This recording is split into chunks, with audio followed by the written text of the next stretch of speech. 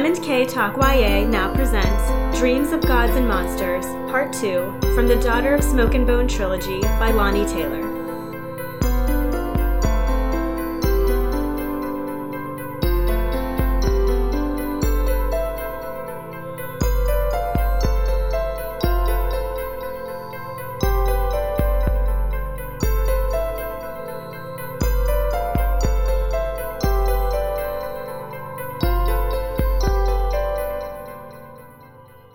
Welcome back to M&K Talk YA.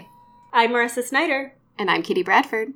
And this is our young adult fiction podcast. And this week, we finished up the last book in the Daughter of Smoke and Bone trilogy by Lonnie Taylor. And this book was called Dreams of Gods and Monsters. I think I messed up our intro because I think I was supposed to say something and I didn't, and Marissa just covered for me, so thank you. That's what I'm here for. But yeah, okay, first of all, we recorded these episodes really close together, so we both were reading like 300 pages in a couple of days. And I don't know if that contributed to it, but it felt like, again, just so much happened in a short amount of time. Like, even the last few chapters, and we have read this before, but we didn't have some of the answers that I remembered getting eventually. And I was sort of like, when are we going to find out some of this big stuff? Like, there's sort of big gaps that we haven't resolved yet. I agree. But I thought the pacing actually worked really, really well. I agree, and I also kind of disagree. I always get wary whenever a new character arrives in the last book that becomes kind of pivotal or that reveals a lot about the plot. And so meeting Eliza in the last book kind of threw me for a loop a little bit, and it was just all of a sudden we were hit with, and it was good we got the answers that we wanted, but we were also hit with just so much stuff. It was like the answers just kind of opened up this whole new world, literally this whole new world of these monsters, and it was like a little bit jarring for me, I have to say. I don't disagree with you, but what I like is it wasn't fully resolved either. It wasn't like, oh, Eliza had like a secret, like she set the stage for, you know, we can be the God Stars, we can fight these beasts or whatever, but they didn't actually like resolve it all. Like, it would have been way too much if we like were introduced to this problem and then we actually solved it in the last 50 pages. And had to fight another war. Yeah. Yeah, that would have been too much. But I think it kind of worked because it sort of felt like another beginning and just kind of set the stage for, like, yeah, Akiva and Kairu aren't actually fully together or happy, but their dream is starting to become a reality, and there's still a lot to be done. And there's still hope that they will be together, which is kind of like the pillars of this book is the idea of hope and just having faith that it will turn out all right. So it's kind of nice that we are left with that feeling. And this idea of fate, I feel like, keeps coming up too, maybe more so in the third book. But I think my biggest question with Eliza was, so Razgut, he was also a fallen, and he's still alive after all this time, but Eliza's had thousands of years of ancestors since the angel. Yeah, that's a really good question. Why did Elaziel, is that her name? Yeah. I assume she's dead, because if there are descendants of her, something must have happened, but I don't know why Razgut kind of outlived them all. Yeah, and Razgut even in one of his flashbacks was saying, like, he felt it every time they died because they were all, like, connected together from some of this weird magic, but not him. Yeah, but not him. So I'm kind of curious. Like, I still feel like I have questions about him, but I loved that he ended up with Esther, the evil grandma. Esther, I know. And I love that Mick Talk about a betrayal. Stole the wishes and was just like, self-fulfilling prophecy. She said she didn't have any. I know. I was kind of surprised when Esther actually became a character, because she was always just Karu's fake grandmother, and then she has this terrible betrayal where she finds out Brimstone's dead and she decides to side with the angels, and she like kicks Mick and Susanna out of the hotel and then like warns Jael that Karu was coming, and she ended up playing like a much bigger role than I expected, but I was glad that she kind of got her just desserts at the end. And I didn't even feel like it was full betrayal. I mean, it was betrayal, but it wasn't like we had enough of a relationship or trust there. Like, it sort of was just her character. Like, it was sad that this is like the closest thing she had to a human family, sort of. She kept kind of saying, you know, like, it was her fake grandma, but she had spent Christmas with her, or, you know, whatever, just like these little moments.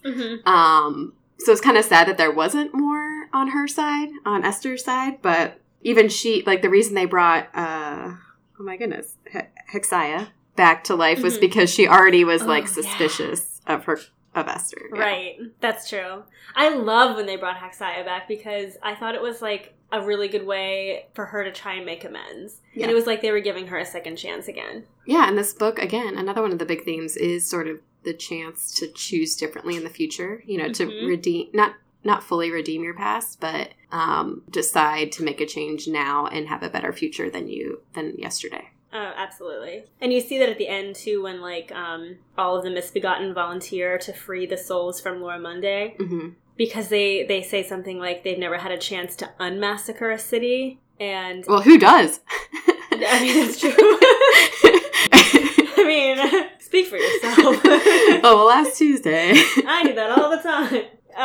But yeah, they all, like, were jumping at the chance to kind of wash off some of the blood from their hands. Yeah. Mm-hmm. I also really liked the idea of Razgut and getting the story of how he fell, and the idea of sending these farers, is what they're called, I guess, through multiple worlds to try and claim them. Because again, it's like the idea of hubris always comes back around to haunt you, right? They thought that they could open up all of the worlds and then kind of own them, and they had this very grand dream, the angels did, and then it just backfired in such a horrible way. And I thought it was interesting that, like, Razgut's one of the first characters we meet in the series, in the very first book, and we know that something bad happened to him, but we don't find out until the last half of the last book.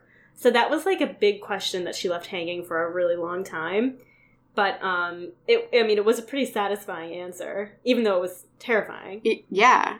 And originally I thought it had something to do with upsetting the Emperor, because we knew that he had, like, a temper, and, you know, he was kind of already, like, a bad guy in our mind, and I don't, like, it just, and he kind of seemed like he was rejected by his own kind, and he was, but just not in recent years, or his own kind that we had already met, his original own kind back before. Yeah. The only thing I didn't like about the Portal story was, like, I feel like the whole point of this book is that words like monster and demon and angel are so relative because, you know, the Chimera are demons to the angels, but we know that they're not, and vice versa. Like, the angels don't do things that you would think are stereotypically angelic. And there's good and bad on both sides. And there's good and bad everywhere. And so to throw out a term like monster, where, like, the idea of a monster is just a matter of perspective. And so I thought that the idea that all of a sudden there were these bad monsters, like, oh no, wait, these are actually really bad monsters, I was just like, doesn't that cheapen the moral of the story, essentially? Well, especially if you think that part of the problem with these monsters is that they're going into other worlds and destroying them, which is essentially what the angels were doing in the first place. Exactly. So I just didn't like that the author just threw out these monsters that we were supposed to just take at face value, that they were bad and evil, when we've gotten to know both sides of the Chimera army and the Angel army and found that that's not the case. And I think, again, I would have more of a problem with that if that story had been resolved, finished, we saved the world, yay, we killed all the evil monsters. Part of me kind of feels like the stage was set for another realization of the same kind of things. Like, maybe when they actually engage with these beasts, they do find some sort of peace or goodness in them, or whatever. They were just hungry. They didn't know that people lived there. Yeah, there were also just some beautiful moments of this book. And I said it before, but I think the writing of this series is some of the best writing we've ever come across in a YA novel. I think Lonnie Taylor has a really beautiful kind of poetic quality to her writing. And just, like, some of the images I will never forget, like whenever Ziri is killed in the body of Thiago, and Loraz just didn't know what to do, so she opened up her canteen and tried to sing his soul into her canteen. And it was just like, it was so beautiful that this woman who was so ferocious and so vicious and so untouchable was just, like, kneeling in a frozen stream trying to sing this soul into her canteen. It was so beautiful, and the way she described it was so beautiful.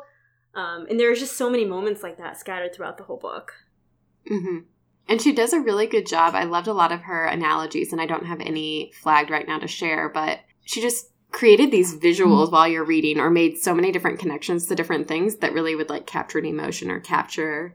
One of them was like describing the absence of either Akiva or Karoo or something. Like, I don't, but just like some of these metaphors that she used, I thought were just so beautiful. Yeah. The one that I really liked was when Eliza was talking to Dr. Chandri, and she was talking about how someone can believe strongly in science, but also have faith and be spiritual and be religious. And I love that idea because that's something I feel strongly about too. And he said something like, the mind is a palace with room for many guests. And I just thought that was a beautiful way to describe how like opposing thoughts can coexist in your brain and be friends there, even though they don't necessarily belong together.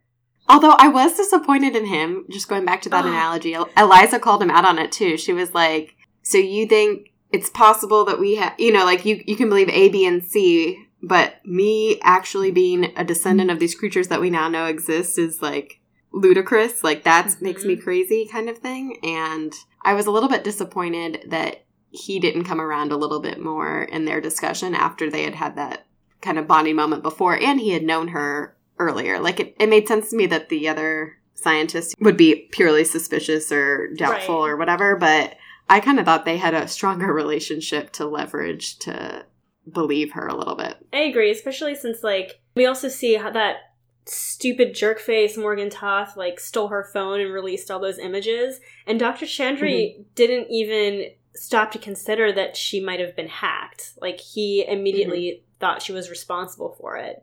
And yeah, that was kind of disappointing too. Yeah. Although I love that she got revenge on Morgan. It seemed like such a reminder of the very beginning of the book, like when we first hear about wishes and it's, you know, Kaz or whatever his name was and the itching or what, like just, it's just so funny to see some of these things come back around. And also to see, again, these sort of lighthearted moments in these really serious, really heavy plot lines. I was so nervous whenever Mick and Susanna got their hands on those very powerful wishes, because like there was a moment where they almost wished themselves to be samurai soldiers. Yeah, and I was like, "Oh, this could end so badly." I actually looked into samurais a little bit more. I think it was Mick who was like, "Do we actually know what that means?" And she was like, "Well, maybe not." We'll just turn into Japanese men, maybe. No. They said, "Don't we just really wish we could kick ass?" And then they're like, "Well, what if we just have really good precision on kicking someone's like actual butt, like, and we just walk around and we're just really good at." So at least they understood and appreciated how vague or specific, you know, like how you have to word a wish to get what you really want. What did you learn about samurai?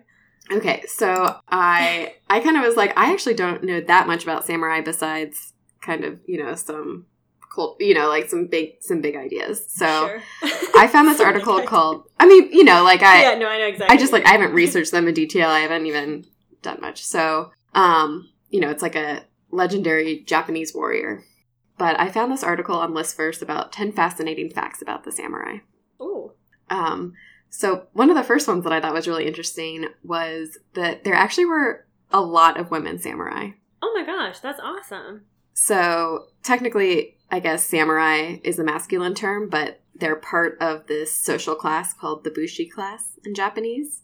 And there were a lot of women called Onna, Bugeisha. But they would like participate in combat. They'd go to fight. And in general, it's sort of, they didn't make a lot of the historical texts, but there was a site where the Battle of Sinban Matsubaru occurred in 1580, and they DNA tested a bunch of the remains that were found there, and out of 105 bodies, 35 of them were female. Oh my gosh. So it wasn't like, I mean, it was a pretty significant portion of the group. Yeah. That's a shame that they never kind of made history. Yeah, and I'm curious what that actually means again, and this is just kind of like a Listverse thing, so maybe they haven't made certain like history at this point, but maybe they were recognized in their time, and then you know, I'm not really sure about all of that. And there also were some Western samurai. So I guess I haven't actually seen the movie The Last Samurai, but I think Isn't Tom Cruise in that? I actually have no idea who's in it. There was a reference to it in this article that someone outside of Japan who fought along with a samurai could eventually become one. Oh. And they said there's actually 4 Western men who have become samurai. And one of them's Tom Cruise. One of them is an arms dealer, Edward Schnell. One of them is a Navy officer, Eugene Kolosh. And then probably the most famous and influential was William Adams, who was an adventurer, and his colleague Jan Jostin van Ludenstein. Oh. Yeah, and it does, you're right, Tom Cruise wasn't the last samurai. It says they didn't make the movie with Tom Cruise. But that's a shame. Oh, so I thought this was also cool. So most samurai, like 16th century samurai, was typically really, really slim and only about 5'3" to 5'5" height-wise. Still taller than me.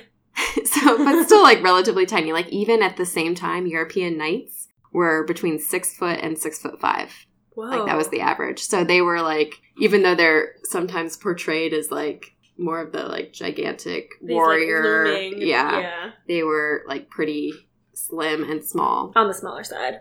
Couldn't have been Potsdam giants, that's for sure. And compared to the average Japanese person, members of the samurai class were noticeably hairier and had lighter skin. And their profile, specifically their bridge of their nose, I guess, was distinctly more European. Oh. So they actually think that they might be descendants of an ethnic group called the Ainu, who were considered inferior by the Japanese and are often discriminated against, even though samurai are thought to be like this pure Japanese class of people. So are you born into the class of samurai? Or do you have to become one? I think it was mostly a social class. So it was like the warrior class of people, and it wasn't like an elite group. That was another thing I read. But I think a lot of times they're kind of portrayed as this sort of small nobleman group or this like kind of rare fighting force like the Navy SEALs or something. But it was like it was an entire social class. So it was sort of like a middle upper tier soldier group of people. And I think I read somewhere that it was like about 10% of the Japanese population were considered samurai at their strongest point. Oh, okay. Cool. I don't know. There was some other interesting stuff. I think that was kind of some of the more interesting things, and not bloody because I didn't want to go down. We've had enough bloodshed for a while. Talking about weapons and their suicide rituals and whatnot. Oh, also, they were extremely open-minded about sexual relations, I guess. And they even would actively encourage same-sex relations, particularly between an experienced samurai and like a youth he was training. Oh, okay. So I guess the practice was known as wakashudu, which is the way of the youth. And it was like so common that if you didn't engage in it, you were considered weird. More so than if you did engage in it. So it was kind of like a partnership. Yeah, and they made a lot of references to the Spartans too, which I don't know as much about the Spartan warrior culture in terms of that, but if you do, it sounds like a little bit similar with how sort of a more, you'd have like a mentor, male warrior partner. Who you were close to in more ways than one. Yes. Interesting. So those are some fun samurai facts that they probably hadn't researched before they thought about wishing to be samurais. Yeah. Although I guess Susanna's already pretty short, so... Yeah, that one, she might grow, actually. Yeah.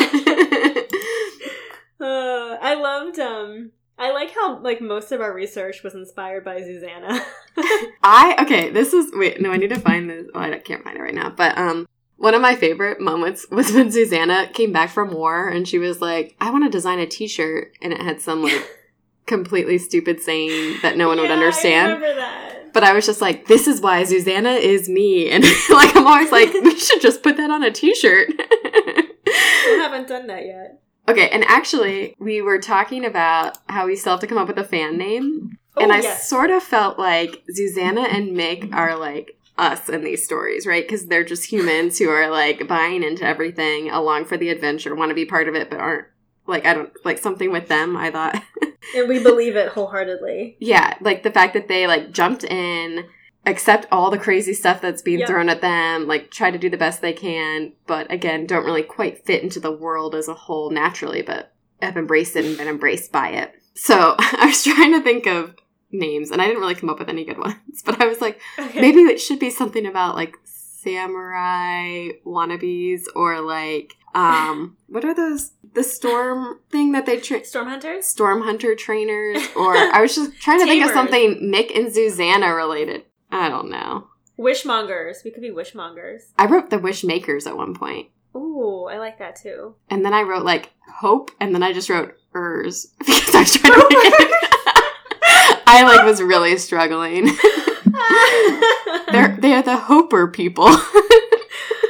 Oh my gosh. Okay, my favorite is Wishmakers. I didn't really come up with anything either. I came up with Revenants or Godstars, but I don't like really either of those at all. So let's be Wishmakers. I like Godstars, but I just feel like it doesn't fit with the whole series, you know? Yeah, because they just came in at the last minute.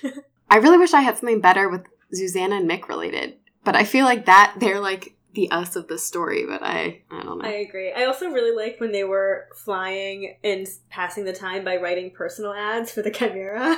I know, I love that too. I actually circled the one that they wrote about Ziri because it's so true. So it goes, heroic sweetheart, currently occupying smoking hot maniac body in order to save the world. Would sacrifice anything for love, but hopefully won't have to. I really deserve a happy ending. And it's so true. It's so true. And so fun. Again, they're the light-hearted element of the book. I agree. They're just fun. They're just pure fun. And they did go home and see their parents, so that makes me feel better. Although... And they are getting not married. Yeah, not for a long time. Yeah. Have they gotten married yet? No. Did they rush the wedding or just the engagement? Okay. Maybe they'll have a long engagement.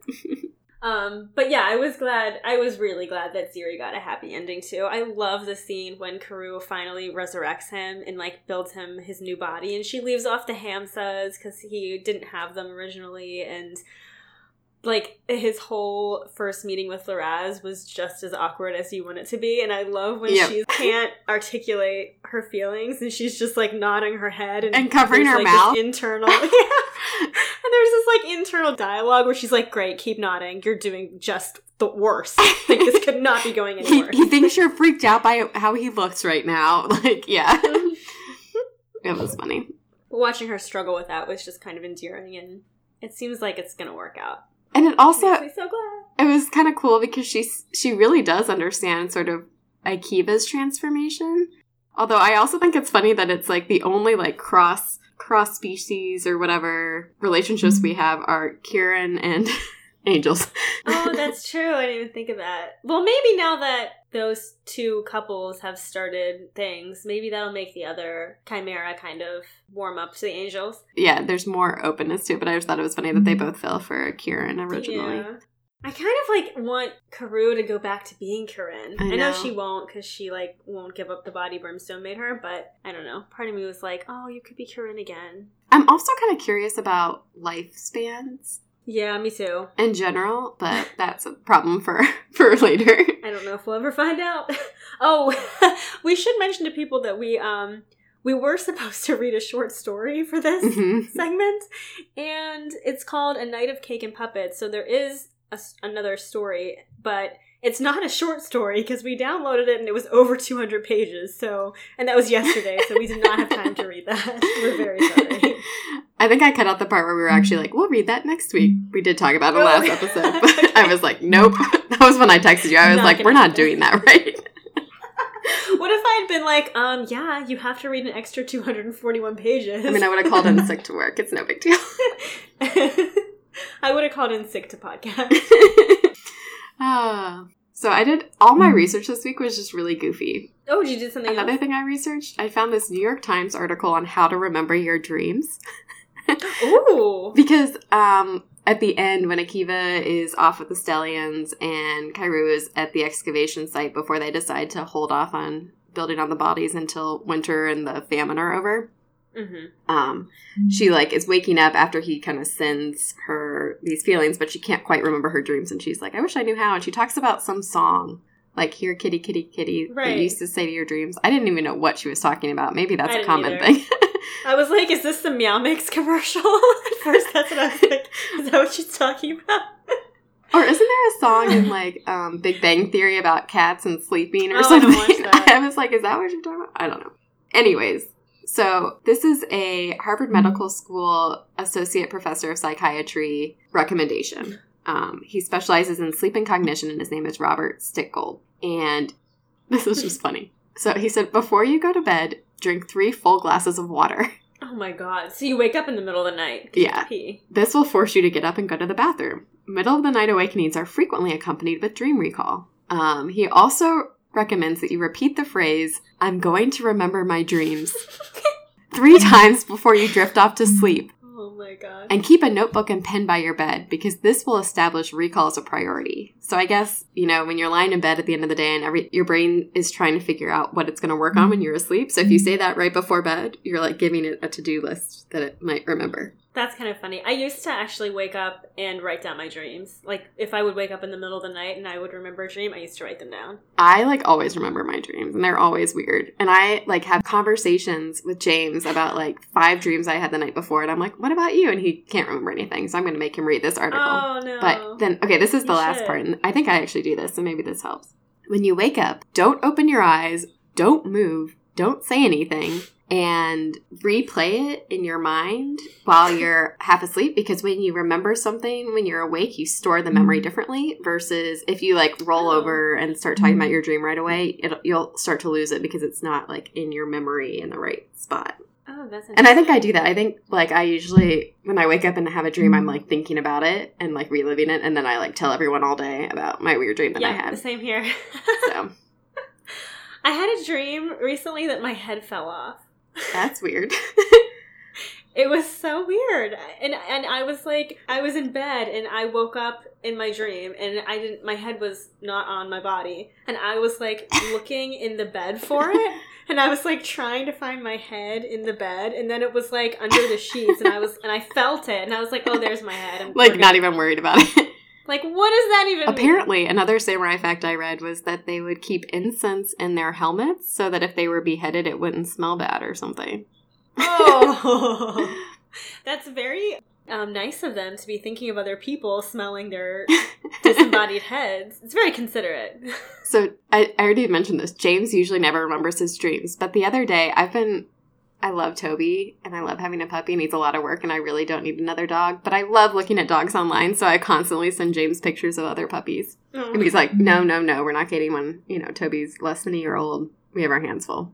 But he had a dream the other day that we had a second dog, and he woke up and he was like, she was so cute, and he was even and she was so little, and she peed on the floor, but she was so small. And I was like, James, you're talking about how cute it was that a dog peed on the floor. What is going on with you right now? Because he's never been a fan of that. Who is? So now I think we can get a second dog one day. She must have been really cute. Yeah, she must have been really cute. I hope you do, although it does sound like you have your hands full with Toby, who has started pulling your books off the bookshelf. Yeah, earlier today you pulled a book off the bookshelf, and I was like, that is a decision you do not want me to have to make, Toby. You were the books. Don't mess with me. No, or my sir. book. I think he's just really smart and wants attention, and he's like, I know she'll get off the couch for books. I know it's really important to her. But, yeah. No new puppies anytime soon, but down the road, Toby will get a sister. Well, I like that you brought up dreams, because I really liked the Stallions when they have that dream season. And I love how the book ends with, Akiva and Karoo get to spend the dream season together. Mm-hmm. And that's just, such a beautiful thought. And the Stallions, too, are just, they're such interesting creatures. And it's such an interesting sect of angels. And I love that we learn more about them just in general. I wanted to even know more about, because Scarab helped change the tide of that battle where our misbegotten Revenant army was vastly outnumbered and dying off fast. And I couldn't quite tell, because they had such an isolationist policy before, if it was just that, she's kind of had this war attraction, she likes the idea of war, she wants to be warriors again, all this stuff, and she, talked about this harp thing before.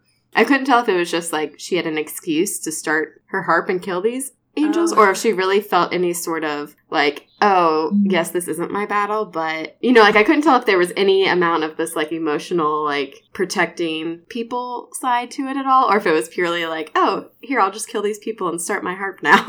I feel like she's supposed to be a kind of young, a little bit hot-blooded and inexperienced, and she's a young queen who wants to assert herself. And so I feel like that plays into it mostly. That's fair. There could be so many more short stories. I'm glad that we have a Mick and Susanna story that's not short to eventually read. But I want to know more about so many other characters. And I think she made such a cool world and set the stage for so many things. There's so much more that could be done there. I'm curious to see if she ever revisits. I hope so. Does more. Because I want to see, like, I love the idea of how magic always has a price. Like, you can't take it for free. And Akiva almost unleashed the monsters by thinning the veil every time he entered that Sirathar state and was just taking and taking and taking. So I kind of want to see more about how they're going to repair the veil that's keeping the monsters out, and or even just, like, how they knew how to reinforce it in the first place. Yeah. That was kind of fascinating to me. And if it's not pain, what are they doing now to trade that's not against the natural order of things or whatever? Against the rules. Yeah. I don't know. But yeah, I agree. There's a lot of room for more stories and definitely prequels and sequels. Because, even without, again, this whole extra layer of beasts out in the veil or whatever, bringing the Chimera and the Angels together, building a new society, like rebuilding Lamarty, bringing these souls back to life. Like, there's so much stuff going on with interesting... Like, I want to see Amazaline... see his kids again. Oh, Amzalag, yeah. Whatever his name is. I can't, I don't know anyone's name. We can't pronounce your name, but we love you. Yeah, you're cool. Yeah, I would love to see how they glean all of those souls and kind of bring those soldiers back to life. Which is kind of funny because I was researching a lot of stuff. So I wanted to look up stories of people who have seen real life angels.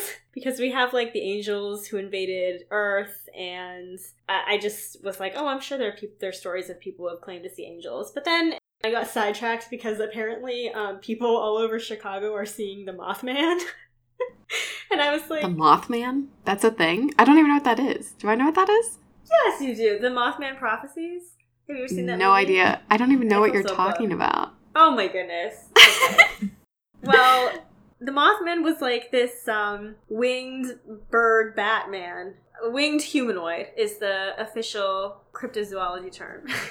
But he's like this creature that was seen in Point Pleasant, West Virginia in like the 1960s. And there were like sightings of him all around this town. And then they said that he's like a harbinger of doom or destruction. And it led up to the collapse of the Silver Bridge.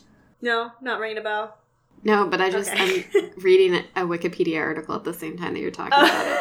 Okay. I'll send you the Vice article that I read because it's terrifying. But people have been seeing him all over Chicago, and I was just like, great, this is the Angels invasion, but it's freaking Mothman, and it's in Chicago, and like one of the sightings was really close to my house. And apparently... So I shouldn't move back to Chicago because all the bridges are about to collapse? I feel like something bad's going to happen because there's been 55 sightings in Chicago. That's a lot. In 2017. Yeah. I know, and people are describing it as looking kind of like a pterodactyl and not having feathers or fur. And some people described it as a gothic gargoyle, and most of them were spotted flying, but some other people said that they saw it dropping onto the hoods of cars, peering through windows, or swooping down on bystanders. Like it's looking for something. Yeah, I know. And so I was laughing because I was reading this article and I was like, of course we have the Mothman and not an angel invasion, but people were saying that they think there are at least 3 flying humanoids, winged humanoids in the Chicago area. So if I see one... Did you ever read those like kids books about like cats that could fly? Nope. For some reason that's what I'm thinking of right now. Okay, you send me that book and I'll send you the Mothman Prophecies and we'll get together and talk about it. Sounds good. So then I started researching, I got away from the angels and the Mothman, and then I was thinking, so one of the themes that I really like in this book is the theme of rebirth and how the Revenant army is just constantly reborn. And so I started researching reincarnation. Okay. And I also was thinking about how, like, Eliza is a descendant of Elaziel, the fallen angel, and how she was kind of like worshipped as a prophet in this cult that she was born into, where like they worship the descendants. Another great character backstory that could make a great short story. Sounded like she had a horrific childhood, but yeah. I just thought it was interesting, like the idea that the descendants would be constantly reborn through her line. And so I was thinking about reincarnation stories, and I looked up a bunch of people who claim that they have witnessed reincarnation, and a lot of them are with children, and they're super creepy. Wait, what does it mean to witness reincarnation? Like to have a child, I guess, and suspects that they are reincarnated. Okay. Or a reincarnation of someone else. So the first one was, there was this kid who his dad was giving him a bath or something, and the kid said to him, "Oh, when I was your age, I babysat you too." What? And he was like, "What?" And the kid was like 2 years old. And they were like, "What are you talking about?" And then they had a photo album out, and the father's grandfather was in his car was in the picture, and the kid pointed to the car, and he was like, "Hey, that's my car." And so they started to suspect that this child was a reincarnation of the dad's grandfather, and they started asking him questions, and he said, "I came here through a portal." And then they asked him if he had any siblings because they were just curious. And the 2-year-old was like, "Yes, I had a sister who they turned into a fish." And they were like, "What?" And he was like, "Some bad guys turned my sister into a fish." And apparently, so his grandfather apparently had a sister who was murdered 60 years earlier, and her body was found floating in San Francisco Bay. This is creeping me out already. And then they asked the kid how he died, and the kid hit himself on the head and made a sound like he was in pain. And I guess the grandfather died of a cerebral brain hemorrhage. Oh my goodness. So wait, but was this like a day when he had the memories of his great-grandfather, or was this like the rest of his forever and always? No, so they say, obviously like all of this is purely, No, I know. I mean, it's fun to think about, but so there's a man from UVA named Dr. Tucker, and he studies some of these cases, and he gathered 2,500 cases of children around the world who have really detailed memories of former lives. And he said all of them usually started talking about their previous lives at around age 2 or 3, but they all stopped having the memories by 6 or 7, which coincidentally is also around the time when we all lose our memories of early childhood. So it's like these kids have these earlier memories of former lives, and then they end up losing them, and they lead completely normal lives. It's almost like they forget. How common is it? Well, he collected 2,500 cases. Wow. Yeah, and I mean, reincarnation is like a pretty strong belief around the world. I guess they say 24% of Americans believe in it, and I kind of like to believe in it too. Okay, this other one, this is nuts. So there was a woman whose son, when he was like a toddler, he started calling all of his toys Pam, and she was finally like, "Hey, why are you naming all of your stuffed animals and toys Pam?" And he was like, "Well, Pam was my name when I used to be a girl." And she was just like, "What?" And he kept talking about like when he was a girl. He was like, "Before when I was a girl, I had black hair, and before when I was a girl, I used to wear earrings like you." And then he said that he lived in Chicago. He used to live in Chicago, and he took the train a lot, but then he said he died in a fire. And when he said that, he made a motion towards the window, like someone was jumping out of a window. And she looked up, she just like went online, and she found a story about a fire in the Paxton Hotel in Chicago. 19 people died, and a woman named Pam Robinson died when she jumped out a window. Oh my goodness. I know. So then I went down to like such a huge wormhole researching all of these. And some kids, there was one girl who her first words were, "Why am I here? I was at the dock." And then like there's all these kids who like, some of them have birthmarks, and they say that like children who have birthmarks sometimes come up with really strange explanations for why they have birthmarks. So there was this one girl in Sri Lanka who had a series of birthmarks on her ribs and her chest, and she insisted that she used to be an incense maker and she was a man in a previous life, and she made incense for a living, and that she died in a tragic accident. And I guess in the next town over, there was an incense maker who was hit by a car while riding his bicycle, and his autopsy report showed that he had bruises and fractures along his ribs right where her birthmarks were. That's crazy. Do you have any birthmarks? Yeah, I do. I have one on my upper thigh. So I have one that's on, I think this actually happened when we were in Michigan one time. One that's on the back of my neck, and it's really light. And there have been multiple times in my life where I forgot it's there, and then I think that there's, like, dirt on the back of my neck that I can't get off. And I think I was in Michigan where I, like, called my mom. I was like, Mom, there's a mark on the back of my neck. I thought it was dirt, but, like, and she was like, you've had that since you were born. You've never seen it before? You don't, it's not very obvious. That's true. You don't really look at the back of your neck. And I just, like, I forgot, I guess. And I've done it again, like, now, because I have that memory so well. But, like, sometimes I'll, like, look twice, and I'll be like, wait, what is that? Oh, yeah, that's my birthmark. Like, oh, my God. That reminds me of, like, when we got fake tattoos that one time at the bowling alley, like, out of a quarter machine, and we put these fake tattoos on ourselves. And I woke up the next morning, and I went to take a shower, and there was this huge scorpion tattoo on my shoulder, and I freaked out because it looked like just this huge rash on my back, and I was like, what did I do? And then I was like, oh, my God, it's fake. I remember now.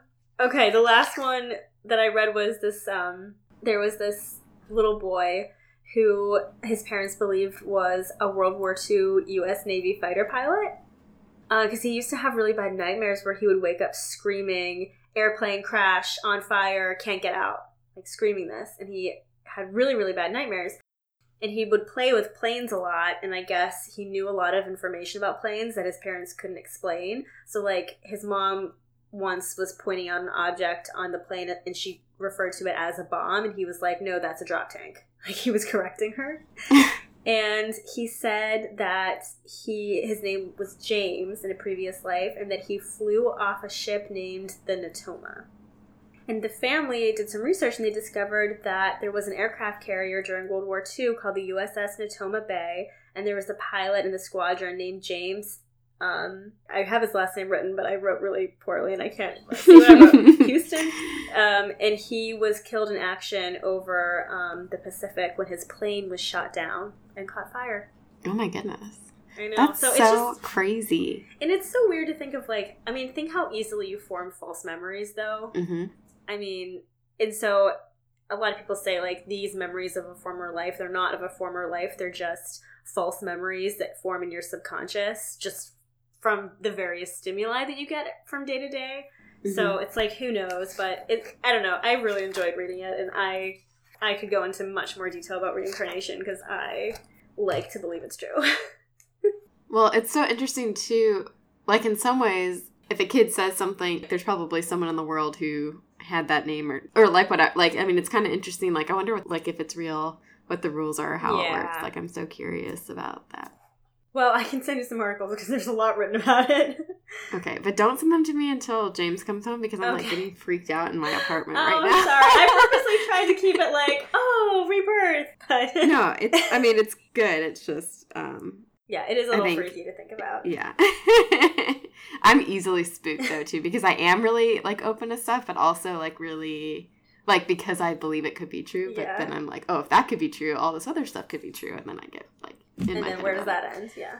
Exactly. Then the beasts are coming through the veil and, they're bad. Or they might just be really misunderstood. That's funny. So I actually did just a tiny bit of research too about the monarch butterfly thing. Oh, yeah. And how all the angels were like imprinted to, the fallen angels were imprinted to remember all the maps and the like history of all the portals they went through. Yeah. Yeah.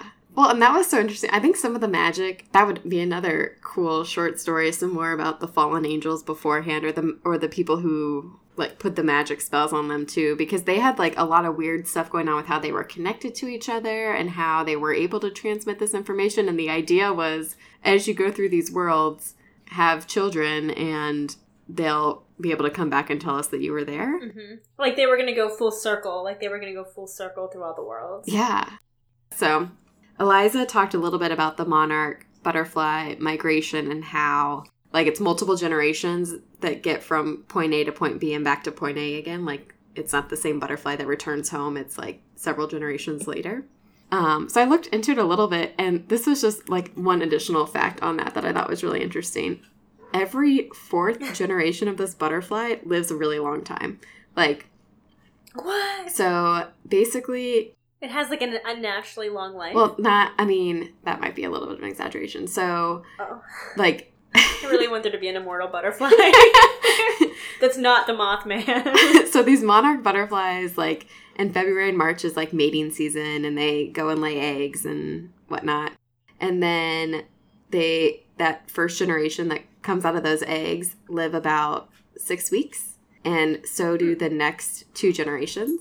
And then the 4th generation, which is otherwise identical if you look at the whole lifespan, will live 6 to 8 months. What? And they don't know why? It has something. I mean, I don't know if it has something. I don't know what causes it, and I didn't do enough research into this, but that's so interesting. Like, basically that 6 to 8 month is to return home. So it's like part of this migration process. So, but again, it's not it still isn't the same butterfly that started there, but it's like the first few generations, they're all traveling one direction, and then that 4th generation, like, makes it all the way back to the beginning, to this first mating place. That's so cool. And it lives longer. And again, I didn't do a ton of research. This is from monarchbutterfly.com. But I also found an article on National Geographic, so it's not just this. But I was just curious. Like, it's so crazy that it's like every 4th generation lives, like, instead of, 15 days, they live 180 days. Like, that's so unfair. I feel like I'd be the 15-day butterfly and be like, I just want to live for 6 months, travel home. But if you're just, I don't know, is it fun to be a butterfly? I mean, there's worse things to be, right?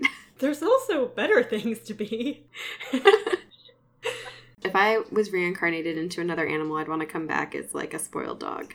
Yeah, I wouldn't mind being reborn as Banjo. That'd be pretty nice. But if I was going to be a butterfly, I'd want to be a 4th generation monarch butterfly. And I feel very strongly about that now. I really hope that works out for you. I'll send you some good karma so you can be reincarnated just the way you want. Thank you. I appreciate it. I would not want to come back as a butterfly and have to fly, like, huge distances just to get home. I just, like, I don't know why, like, my sense of whatever, I was like, that's not fair. You were just so angry on behalf of all the other butterflies. Like, just because I was born 3rd generation, I don't get a long life? I don't know. Hey, it just depends on how you live it. It is kind of a raw deal. And I think it's so interesting. I want to do more research on it, but I probably won't because next week we'll have to research something new. So that's the one. I mean, it's not really a downside, but I feel like every week there's so much more I want to learn than what I do learn, or, like, additional stuff I want to look into, and then I read another 100 pages and there's 5 new topics I'm interested in learning about. So there was actually a lot to research this book. It was hard to just pick one because everything I read, I was like, oh, we could do that. Yeah. This would be good too. Which there's a lot of things. Yeah, sometimes I'm like, what do I do? But I wouldn't be researching at all if I was just reading this for fun. I'd maybe be like, oh, that's cool, but I'd much less frequently Google and dig into something. Yeah, same here. Okay, so if this book were to be made into a movie, what would be your the scene that you would most want to see? I should have been prepared for this because we ask this every time.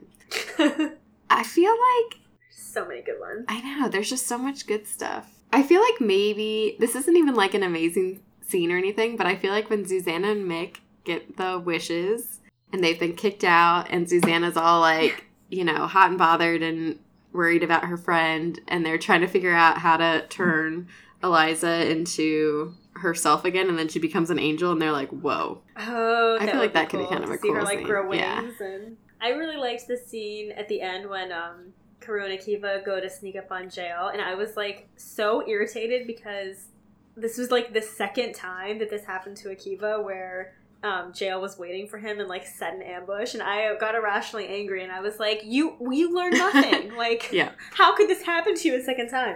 But then, obviously, he brings Hexaya. But that one scene where Razgat throws the knife at Akiva's heart and it passes right through his chest. Oh, yeah. That part was, like, the author, like, really tricks you because she ends the chapter with, like, and then the knife went right into Akiva's heart and you're freaking out. And then, like, the next probably good we didn't stop like, there. But it actually passed through. Yeah. And I thought that was actually, like, really cool that somehow his Sirathar or whatever. Yeah, I was still kind of confused about it, though. Yeah, I was, too. Like, did he call on the magic, and is that upsetting the veil on Earth? Because every universe has a veil, right? Or was it something else with fate and the magic acting on its own? Or was it... Like, I couldn't tell if he did something or something happened. Well, they always say that he's, like, invisible to death or whatever. Well, they just said it, that scene, really, but yeah.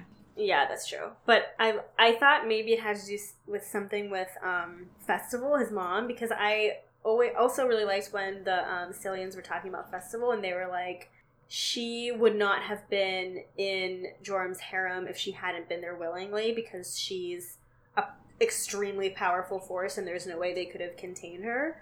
And I kind of thought that was interesting that they were saying, like, there must have been a reason that she placed herself there. And I was thinking maybe it was because she knew that her Stallion blood would be stronger, and that she almost wanted to plant a Stallion misbegotten in the army to try and overthrow Joram and Jael. Yeah, and they said she was so pulled by her call to fate. So, there must have been some strong reason why she thought having Akiva in that situation would do good for the world or whatever.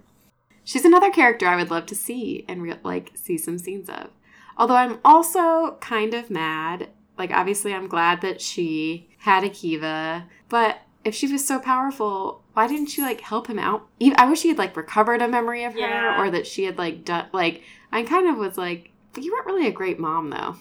You just let him go. But I think it's because she wanted to plant him. Like, she knew that he had to grow up. Because otherwise, I think Joram would have killed him. Remember, Jael kept being like, you need to kill this child because he has Stallion blood, and you don't know what that's going to bring. So I think if she hadn't just let him be taken by the army... Yeah, okay, so she can send her magic thought-feeling wishes across the world and, like, leave a message for him one day, or... I don't know.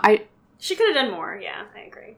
Leave him some imprinted memories. And that was another interesting scene when Scarab noticed that Akiva was, like, given his mom and then lost her again when he was being pushed all the memories of Festival and what all had come to be. I thought that was kind of cool. That would actually be a cool thing to see, too. I don't know how they would do it well on screen, but I would love to experience the mind-sharing, emotional, like, that would be a cool thing to experience in real life. How they pass messages with the emotions and like, images, yeah. That would be cool. Yeah. Okay, so what do we want to rank this series, and what do we want to rank it out of? Well, should we rank it in terms of wishes? Oh, yeah. How the levels are right now. Like, Scuppy's versus... a Gavriel. Yeah. Well, if we're doing numbers, I think I would rank it 8 out of 10 wishes. I think I'd rank it even higher. There are things I didn't like about it, but there were so many things I did like about it and I thought were better than a lot of what we've read. Yeah, that's true. Maybe 8.5. I'm stingy with my ratings. I've, like, never given anyone higher than an 8.5. This is actually... I don't think I've given anything higher than a 7. I thought rereading it, I wouldn't like it as much. But I think I almost liked it more the second time through. Really? I don't know. I think I liked it better the first time because it was so new and exciting and, like, different. I mean, I love the surprises and it was a little bit weird. I mean, you know, like, that part was gone. But and there were certain, like, I didn't like all the... As much as I enjoy some romance to a book, like, even the Kairu and Akiva stuff, I thought was, like, too much. Or, like, you know, I was kind of like, okay. We've read this already, yeah. You don't really know each other. But... Okay, what are you going to rank it? I mean, at least an 8.5. And I wouldn't go actually to 10. So maybe 8.5, 9, somewhere in there. We're tied. Yeah. I really liked it. Agreed. And I'm excited to read, I mean, hopefully we'll get to read her other series, Strange the Dreamer, which came out this last year. And I think the second one's going to come out this year too, hopefully. So... Yeah. Maybe we'll read another one by her. I absolutely would read anything else that she wrote. I do. I just love her writing, to be honest. And agreed. And yeah, I want more short stories as always. I guess there's been no author who's satisfied me with the number of short stories, so it might be me who has the problem, but... Because the number of short stories we need is endless. Yep. I never want to leave a world. Infinity. Yeah. Should we talk about the next book we're going to read? I guess so. Goodbye, my friends. Oh, I know. And this was so bittersweet because this was like the book that started that made us want to do the podcast. I know. So it's like, it's very special to me. Agreed. The series that started it all. And I'm nervous. What if this next one just sucks and then it's like all downhill from there? Well, you know what? We haven't read a series that we didn't like so far, so we are probably due for one soon. But I hope it's not this one. Okay, we are going to read Winter Song by S.J. Jones, and it is a duology, which is lovely. I love duologies. The second book is called Shadow Song, and it just came out this past February. So this is a newer series. It's finally complete, and it literally came out yesterday. Like, I pre-ordered it, and it, like, arrived on the first day it came out at my house, so. Oh my gosh, that's right. Okay, so yeah, this is brand new. Okay, and we're going to read... How far are we going to read? We will read up to the chapter called The Wedding. Oh. I don't know whose wedding. I don't even know who's in it, but... Hopefully it's not a red wedding. Okay. I will read the description on Goodreads. I think it's my turn to read the description. Yep, that sounds right. Oh my god, this is long. Okay. Beware the goblin men and the wares they sell. All her life, 19-year-old Lysel has heard tales of the beautiful, mysterious Goblin King. Sounds like an oxymoron, the beautiful Goblin King. Anyway, he is the Lord of Mischief, the ruler underground, and the muse around which her music is composed. Yet, as Lysel helps shoulder the burden of running her family's inn, her dreams of composition and childish fantasies about the Goblin King must be set aside in favor of more practical concerns. But when her sister Kath is taken by the goblins... Toby did not like that. He was like, bring that girl back. He's protecting us from the goblins and the reincarnated children. Toby, come here. Toby, get the goblin. You can edit that out. Sorry. I'm leaving this in. Okay, when her sister Kath is taken by the goblins, Lysel journeys to their realm to rescue her sister and return her to the world above. The Goblin King agrees to let Kath go for a price. The life of a maiden must be given to the land in accordance with the old laws. A life for a life, he says. Without sacrifice, nothing good can grow. In exchange for her sister's freedom, Lysel offers her hand in marriage to the Goblin King. He accepts. And there's a wedding. We know there's a chapter called The Wedding. They're just going to tell us the whole plot of this feels book. like a lot. I feel like this is more than I knew about the book. This is too much. Just put a ... or something. Okay, down in the underground, Lysel discovers that the Goblin King still inspires her musically, physically, emotionally. Yet even as her talent blossoms, Lysel's life is slowly fading away, the price she paid for becoming the Goblin King's bride.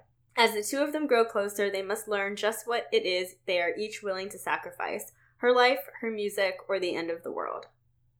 Man. That sounds like just she's sacrificing. She is sacrificing a lot, not necessarily... I don't know what he's sacrificing in this scenario. I couldn't tell you, but... Okay, well, now that we know the entire book... So let's just talk about it now. No. We'll have a 5-second episode. Okay, well, I hope it's good.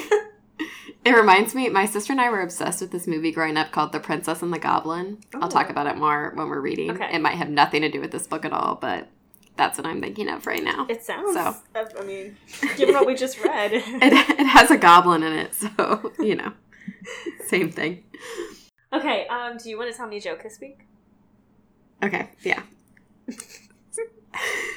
Okay. I mean, if I have to.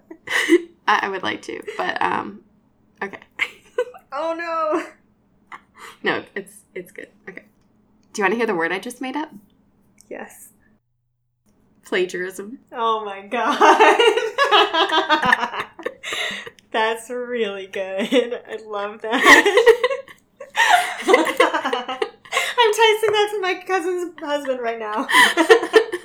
I love it. I wanted to text you that all week once I read it, and I was like, no, I have to save it for the podcast. That's fantastic. Thank you for that. What a great note to end on. And with that, we will see you in 2 weeks. Thank you for everyone for listening. Go rate, review, subscribe, and send us emails for more dad jokes because they make us happy. And go buy Winter Song and start reading. Bye, bookworms. Go get a library card.